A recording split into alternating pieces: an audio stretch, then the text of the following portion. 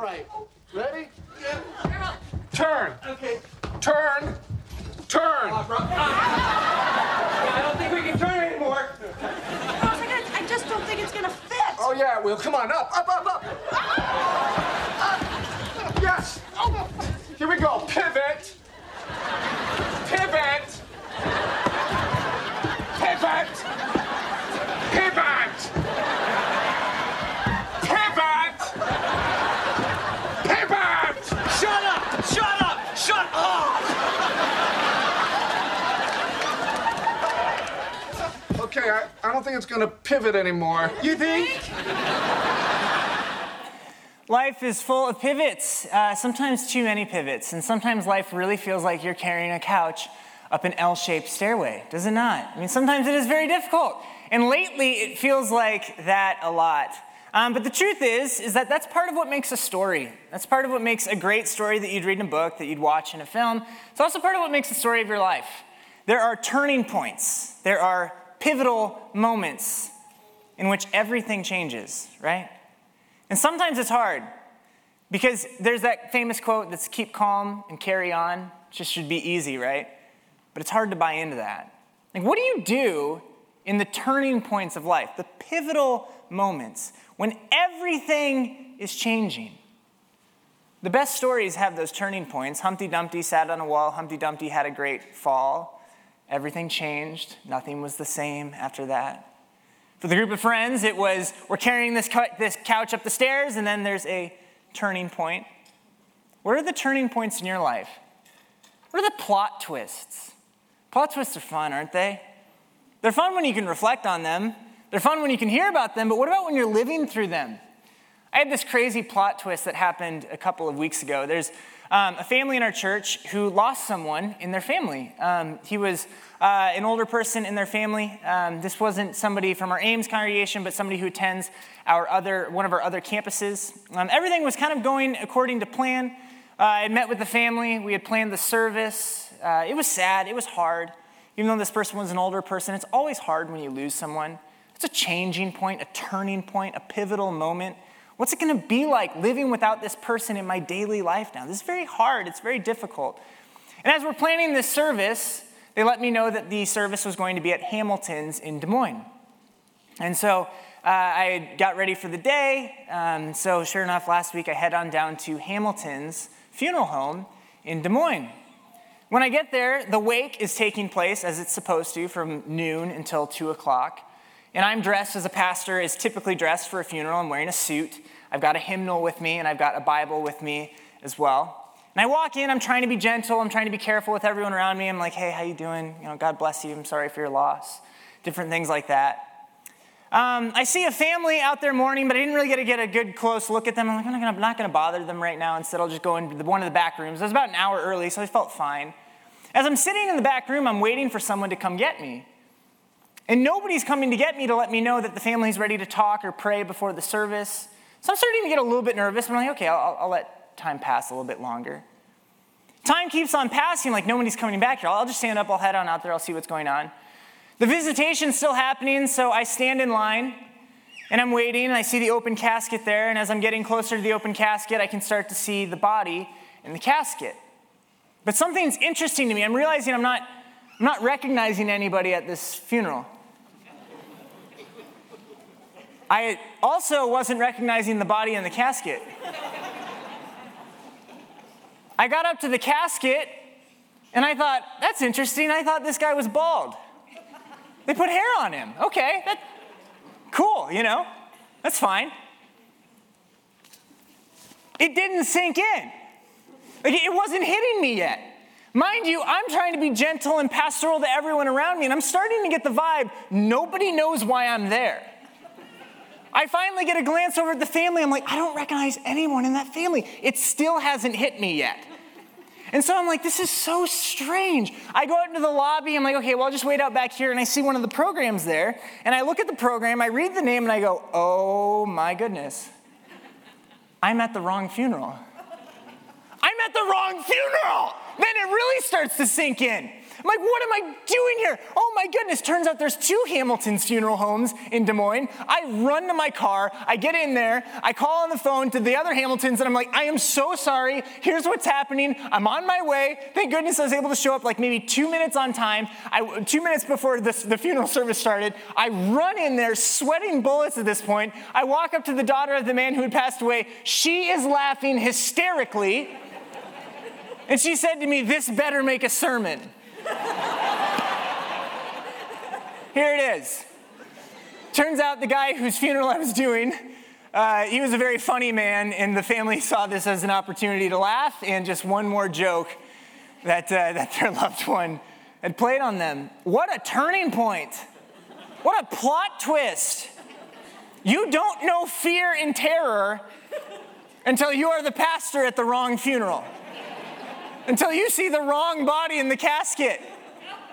Oh my goodness. The worst part is I start to read the liturgy at the beginning of the service, and I actually say the name of the guy at the funeral from the other one. Oh, and they're just laughing, having a great time here, just laughing at my misery. I'm like, no, I'm supposed to be consoling you. They're like, no, it's okay, Pastor, you'll get through this. Oh man. I'm glad that they told me to put it into a sermon, because it does fit into this. Our life is full of plot twists, isn't it? Turning points where you really freak out, and what do? It's hard to just keep calm and carry on, isn't it? Man, our lives are full of plot twists. Sometimes people ask me, like, the stories that you tell in sermons, they're kind of weird. I'm like, honestly, I don't think my life is any weirder than anybody else, but I think God's given me the opportunity to notice the plot twists, the turning points. And also, I think that when you take a call into ministry, he just starts to bless you with really strange circumstances because he wants you to preach and get something out there, I guess. But there are plot twists all around us, and that actually ties nicely into our message today. You heard about this in the Bible reading. This was in Matthew chapter 28. Excuse me, this is at the beginning of this is at the beginning of chapter 28 of the book of Matthew, which is the chapter from which we had our Bible reading from today. There were some people who loved Jesus very much, and they showed up to his tomb, and they expected to see Jesus' body. See, it seemed like Jesus' story was over. It took a really sad turning point. The plot twist was that he died. They thought that Jesus had come to save them, had come to bring them to a place of power, but plot twist, he was gone. And so these friends go to a tomb expecting to see Jesus' body, but plot twist. They run into an angel who instead says, "Don't be afraid. I know you're looking for Jesus who was crucified. He isn't here. He is risen from the dead." Plot twist. The text tells us that there are these 2 women who are running away from the tomb in simultaneous joy and fear. I can't believe what just happened. This is the craziest turning point I've ever experienced in my entire story. And then Jesus appears before them, and then the original Greek, he's recorded as just saying, "Greetings." Isn't that cool? Like, it's almost like Jesus is not surprised by his power, but instead he knew the capability of his power, how his love would be the turning point, how his resurrection over the death would be the plot twist for all of humanity. When it seemed like the story was over, plot twist, there's life because Jesus lives. Greetings, I'm here. It's a plot twist. It's a great turning point. Things seem to be going well for Jesus and his disciples for the next 40 days. Jesus appears to hundreds of people, many times to his disciples. But then there's another turning point. Jesus is going to ascend into heaven. He's been walking with them for 40 days, but now he's saying, "Hey, I'm leaving again."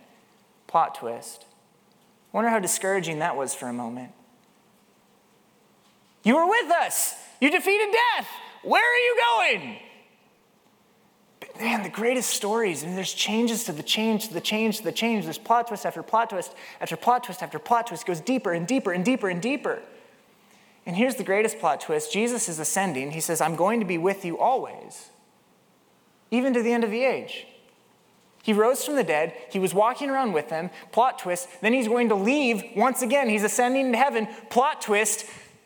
I'm still with you, even to the end of the age. Now that makes a big difference in our lives, because sometimes it feels like the only consistency is inconsistency. The only thing that we can expect is a plot twist. The only thing that we can begin to expect is that whatever we have now is going to change very soon. But Jesus says the one thing in all of the changes of life that will never change is that I'm with you. Always. To the end of the age. To the end of the age. Jesus' words come off of the pages of Scripture in that moment, doesn't it? I mean, it just speaks to us. He's talking about every single person to the end of the world. I'm with you. Hear Jesus speak to you this morning through the words of Scripture. This isn't just some story told to some other people a long time ago. This is the living God through his living word speaking to you. I'm with you always, even when life is full of plot twists, and it changes everything. We've been trained to believe that nothing lasts, right? We've been trained to believe that we must expect surprise. We've been trained to believe that nothing will ever stay the same. My family does these Zoom meetings, and recently we were on a Zoom meeting, and my brother and his wife, Liz, they have a daughter named Addison. You've heard all about her now. I know, I just can't stop it, though. You know what I mean? It's a baby in our family. We can't stop. Her name's Addison. When we're in this Zoom meeting last time, Addison's just staring at her hands. Addison's like 3 months old. She's just staring at her hands. She can't stop staring at her hands. And my brother said, yeah, Addison, she just discovered her hands. Isn't that cute? She just found out she had hands for the first time. And it changed everything for her story. Isn't that crazy? At some point in your life, you found your hands. And it changed everything. And things continued to change. You grew and your mind begins to develop. And you start to learn about history. You start to learn about the changes that we've discovered in science. You've learned about the changes throughout human relations across the world and in our own communities. There's all these different changes. You're growing and you're learning. I remember when I was sitting at my high school graduation, I thought, wow, things are changing. And you know that things are changing because they make such a big deal out of how many things are changing that they even give you speeches about how many things are changing. There were 3 of them at my high school graduation. Everything's changing. I was looking up graduation speeches to try to tie into this passage and what's going on and changes, and I found one that was not necessarily inspirational, but downright depressing and sad. There was a student in Vermont who read to their graduating class, "Everything is changing. Some good, mostly bad.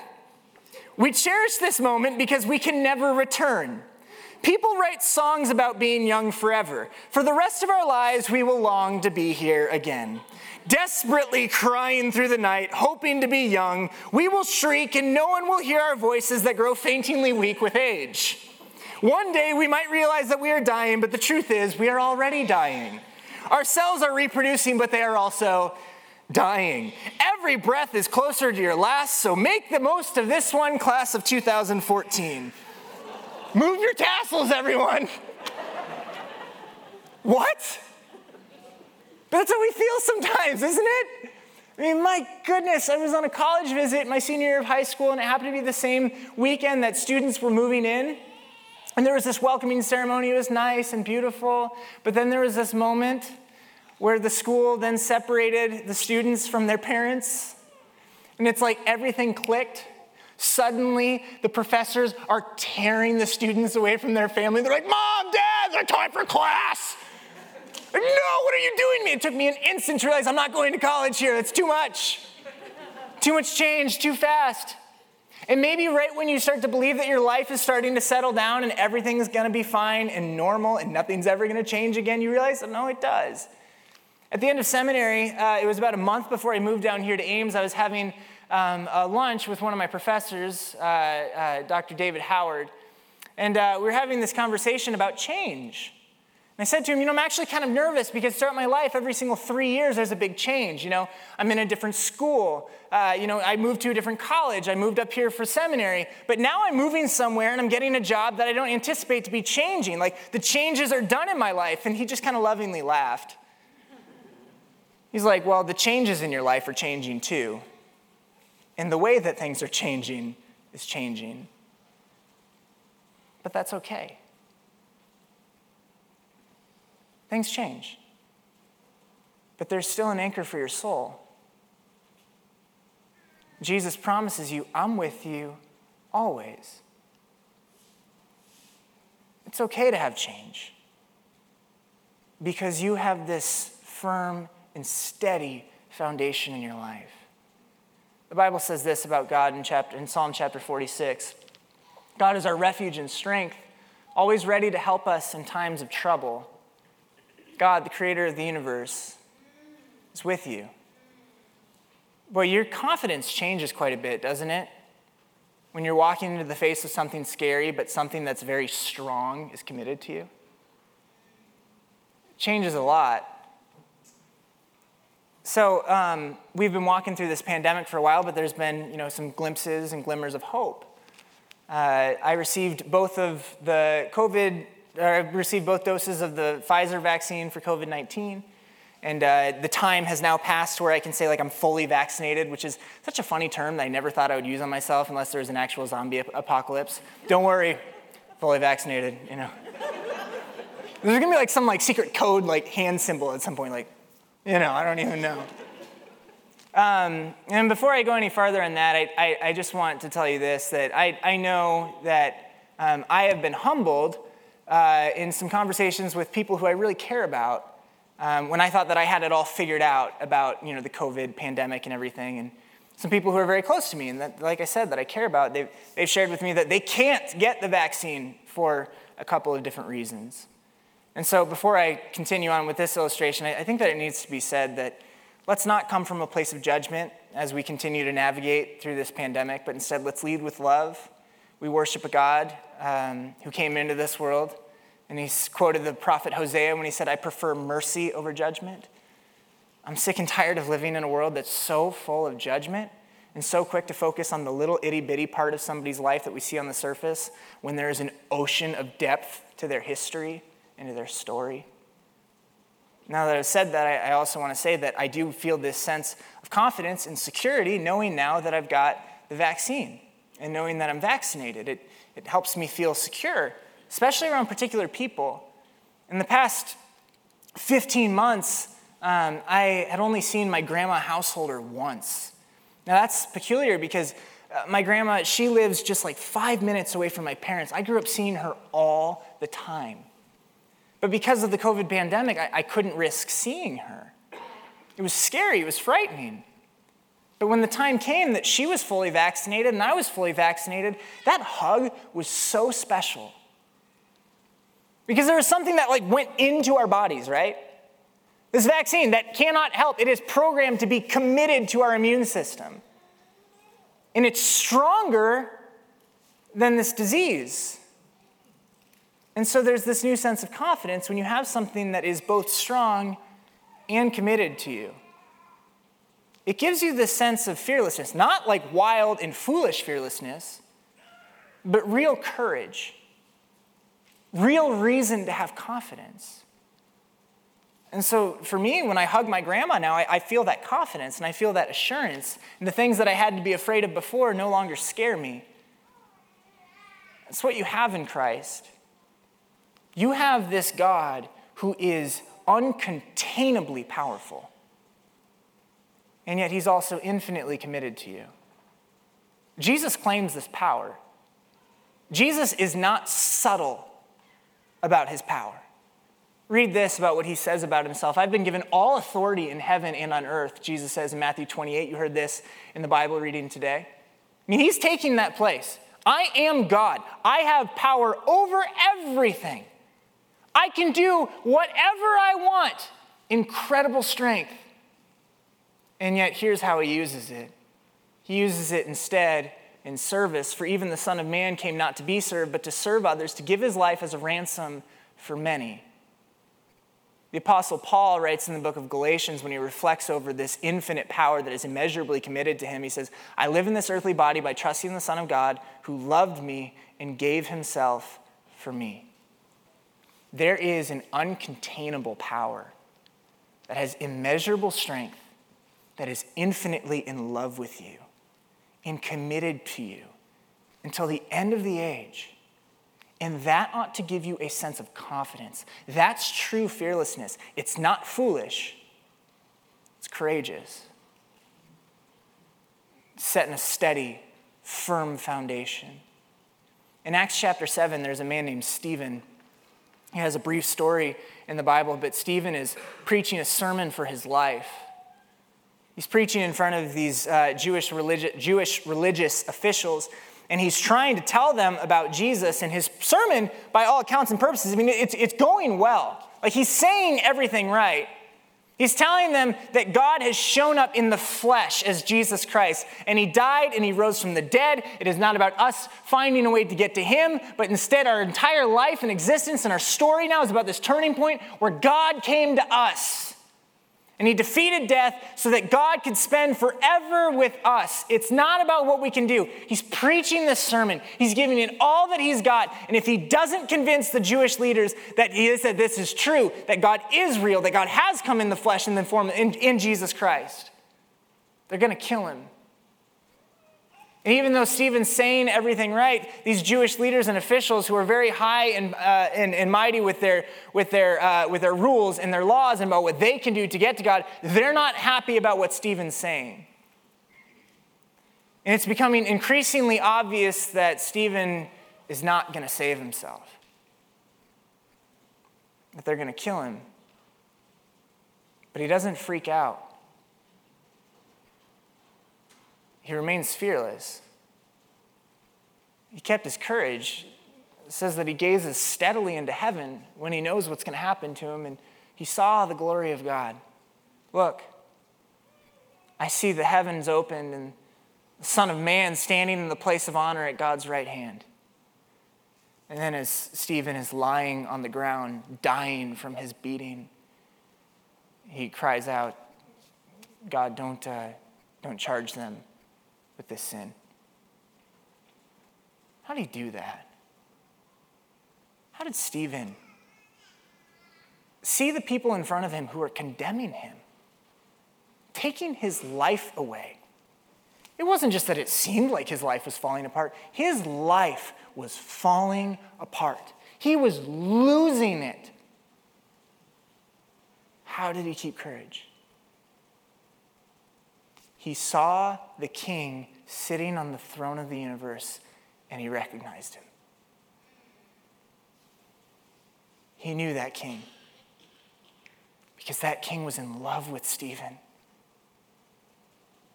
He was infinitely committed to Stephen. He said, I don't care who condemns me. The King of creation loves me and died for me. So even though I go into this place of disaster now, I'm not afraid. His story was changing, but Jesus was with him. This will change everything in your life.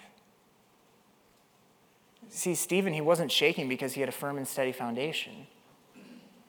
What's your foundation? I think the greatest temptation in my life is to make my foundation something that was not made to support me. Way too many times in my life, I put all my weight on something that was not made to support my life.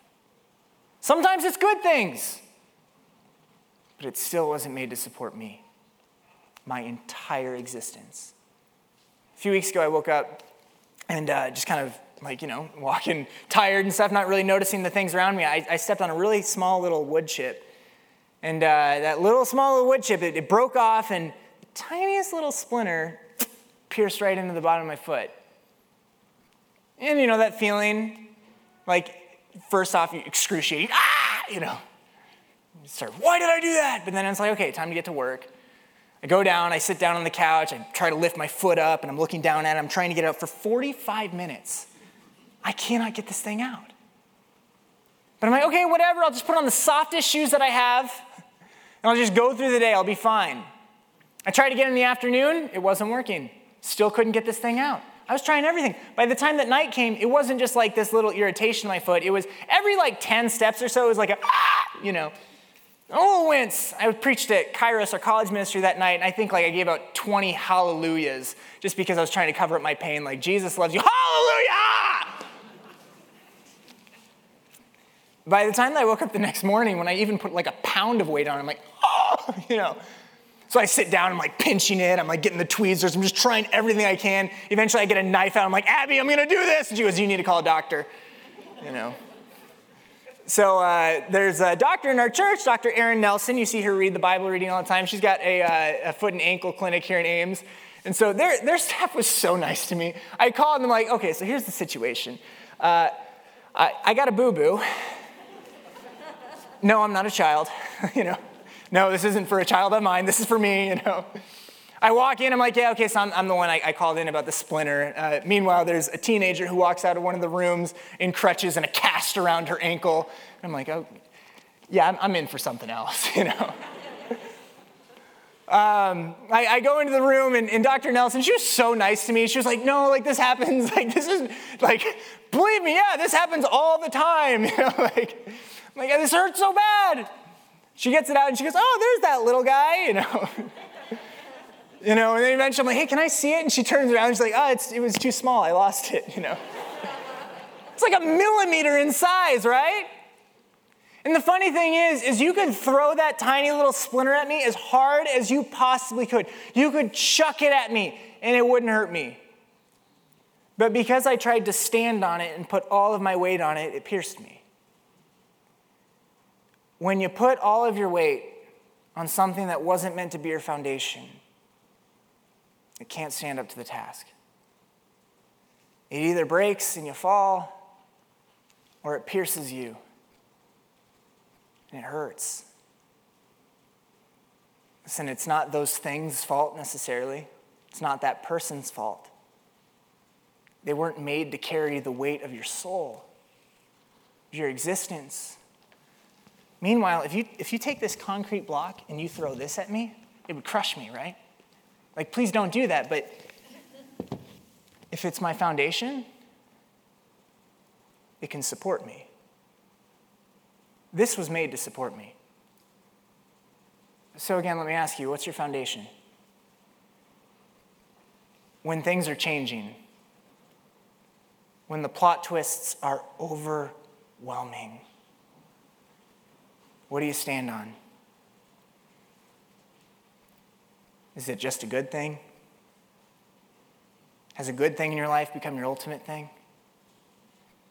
No matter how good it is, if it's not God, it wasn't made to support your soul. Jesus came to earth to be your foundation. Stephen trusted the God who loved him and died for him. Stephen knew that Jesus was the only one strong enough to support his entire existence. And so when everything was changing, when the plot was twisting, his foundation was secure. Because Jesus promised him, I'm with you always. I'm not going anywhere. Jesus promises this to you. And he is faithful to his word. He is with you always. So how do you see it?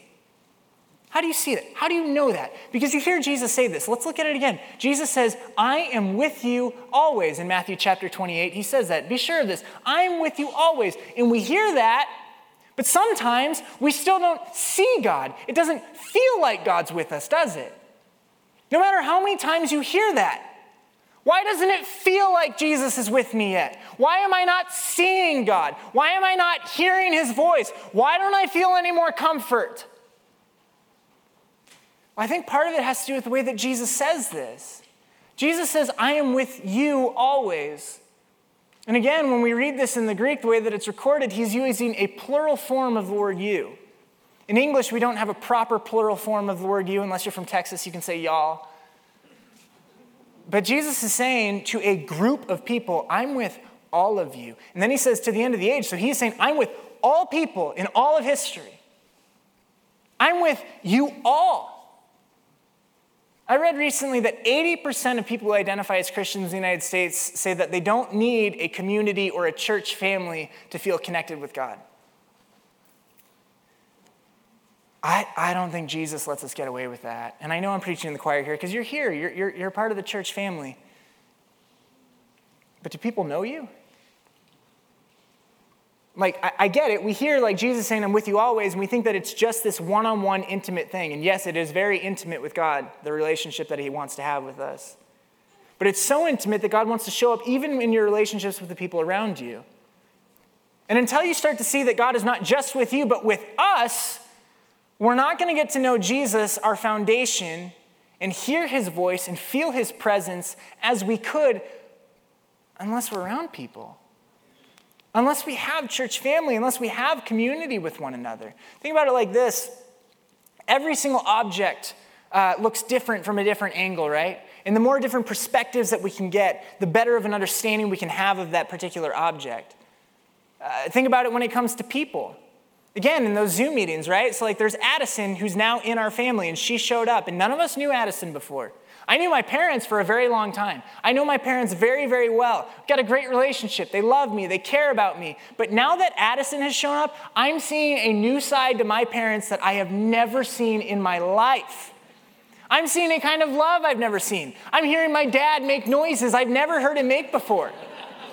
I'm seeing my mom just weeping for no reason whatsoever other than seeing her granddaughter, right?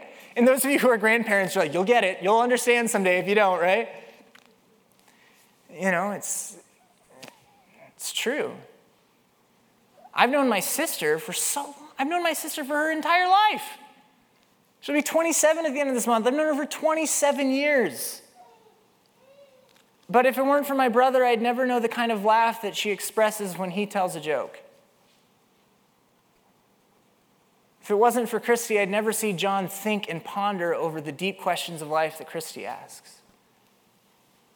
My wife, Abby, I've known her for 7 years. She had a friend over at our place recently, and there's like this certain smile that this friend brings out of Abby that I've never seen before, and I just love it. And if it weren't for that friend, I wouldn't see it. If it's true with people, how much truer is it with Jesus? Every object is different from different perspectives. And the truth is that if you don't spend time with people, there are pieces of Jesus that you'll never experience. And here's the other side of that. Jesus is calling you to show him to others, pieces of himself that they will never see if you don't love him. He's choosing to reveal himself through you. Be sure of this, I'm with y'all. All of you. Always. He's with us. It's not just this intimate. I mean, it is intimate, right? We hear like, I'm with you always. We think like, okay, well, Jesus is with me when I wake up in the morning. He's with me when I go to work. He's with me when I go to school. Jesus is with me if I go to the bad places. Jesus is with me if I go to a place like Iowa City. He's there, right? You know, God forbid if I have to. No, I'm kidding. He's there. Jesus is with you, yes, but he's with us. And that kind of changes the mission that Jesus sends us on, doesn't it? I mean, he says in this passage, he says, go. Go and make disciples. He's not saying, go to a place where I'm not. Go to those places so that they know that I'm with them. Go to those places and you will see that I'm with them. Go to those places and they will know me better because of you. Go to those places and you will know me better because of them. Go. Go. We got brothers and sisters all around this world that need help. They're having plot twists, turning points, all over the place in their story. And for some of them, it seems like their story is never going to get any better. What if we don't go? What if we don't do something? All the way across the world. In India right now, like I said at the beginning of this service, they're having a COVID pandemic like we never experienced in the United States. In Lutheran Church of Hope, we're there. We partner with Convoy of Hope. I want you to know, you are there in India fighting this. Because of the way that you support, because of the way that you care, because of the way that you love for people that you'll never meet. At least this side of heaven. There's tragedy that happens daily at the border where children are separated from their families. We're there too. We support YWAM. We're partners with them. And they're there ministering to these children who are living in horror and fear right now. Sex trafficking is everywhere in the world. It's in our own backyard here in Ames. And so we go. We've partnered with an organization called Wings of Refuge and other local partners that are a part of fighting sex trafficking. Because this is what Jesus calls us to do. There's a responsibility that we join people in their sorrow, that we join people in their celebrations, and that we let them into our lives too. We go, not to a place to bring Jesus there, but go to a place where Jesus is already working so that we can be a part of it. I wore a bracelet on my wrist for 8 years that said, "What would Jesus do?" It was one of those WWJD bracelets that said, "What would Jesus do?" The only reason why I don't have it on anymore is because one day it just finally snapped off. It was starting to smell really bad and everything. Literally hadn't taken it off in 8 years. And also, if I ever get another one, I'll wear it. I really like it. I'm all about it. I think it's a great question to ask. What would Jesus do? Perhaps an even better question though is, Jesus, what are you already doing? How can I be a part of it? You want to see God working in your life? You want to hear his voice? You want to feel his presence? Get with his people. Join the stories. Know their plot twists. Don't just know about their plot twists. Don't just know generally speaking. I bet they're going through hard times. Know their plot twists. Know their turning points. Remind them how this ends. Jesus doesn't just say, "I'm with you always." He says, "I'm with you always to the end of the age." Even to the end of the age. How important is that for us to hear? Somewhere along the line in the 21st century, happily ever afters got like this really bad reputation, right? Like we started to say those are children's stories. So they started to get punished at the award shows, never to win an award again. That's just childish. Well, I think that maybe we think that because we stopped believing that they were possible. Because we believe that the only thing that's consistent in this life is the inconsistency. So even if something happy happens, it's just going to go away. But Jesus says, "I'm with you always, even to the end of the age." You know, you've heard me talk about the resurrection of Jesus. You've heard other pastors talk about the resurrection of Jesus. If you've ever stepped in foot in a church before, if you've ever heard a Christian message before, you've heard someone's interpretation about the resurrection of Jesus. But here is Jesus telling his interpretation of the resurrection of Jesus.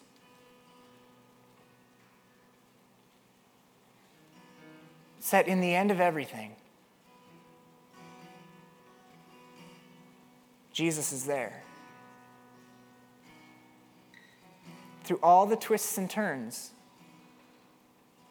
the rising action, the climaxes, the falling action, the sequels, the final page. He says, "I'm there." Jesus says, happily ever afters are real.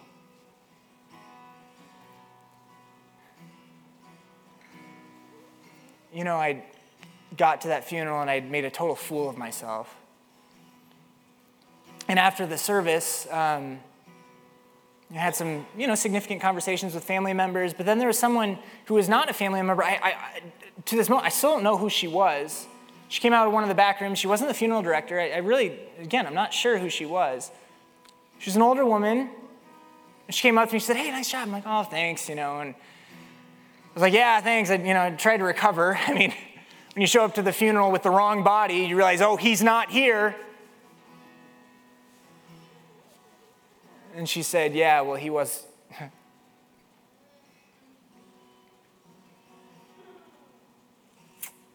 He wasn't here either.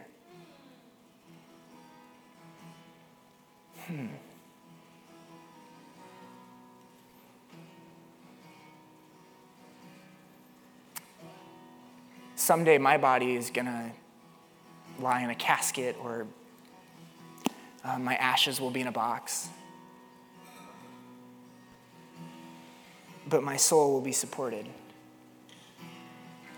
And Jesus will come again to raise the living and the dead.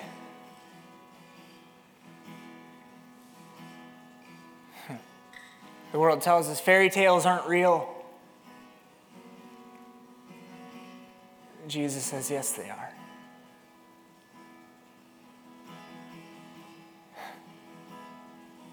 He says, "I am the happily ever after. I am the love you've been seeking. I'm the approval you desire. I am the security you've wanted for so long." And through every twist and turn, and at the end of the story, I'm with you always.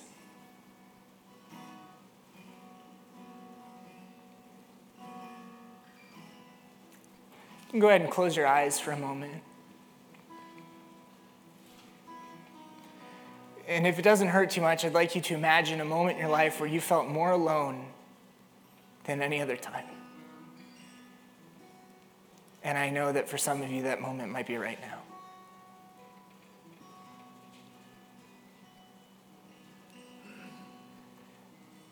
The Bible tells us that the fruit of the Spirit is love, joy, peace, patience, kindness, goodness, faithfulness, gentleness, self-control. And Jesus' Spirit is gentle, and so sometimes we don't notice him because he's extraordinarily ordinary. He shows up in the mundane places.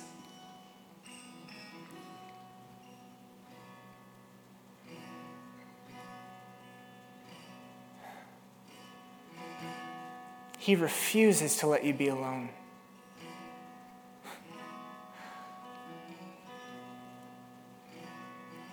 Remember when you'd run up to your room and you'd slam the door and you wish you just push the world out?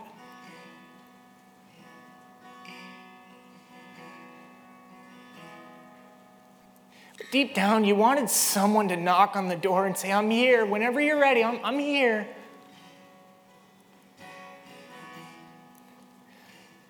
One day, you will have the courage to open the door, and to your great surprise, the King of the universe will be sitting on his throne, and you will gaze steadily at him.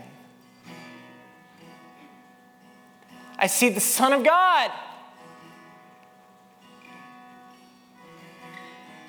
who loved me and gave himself for me.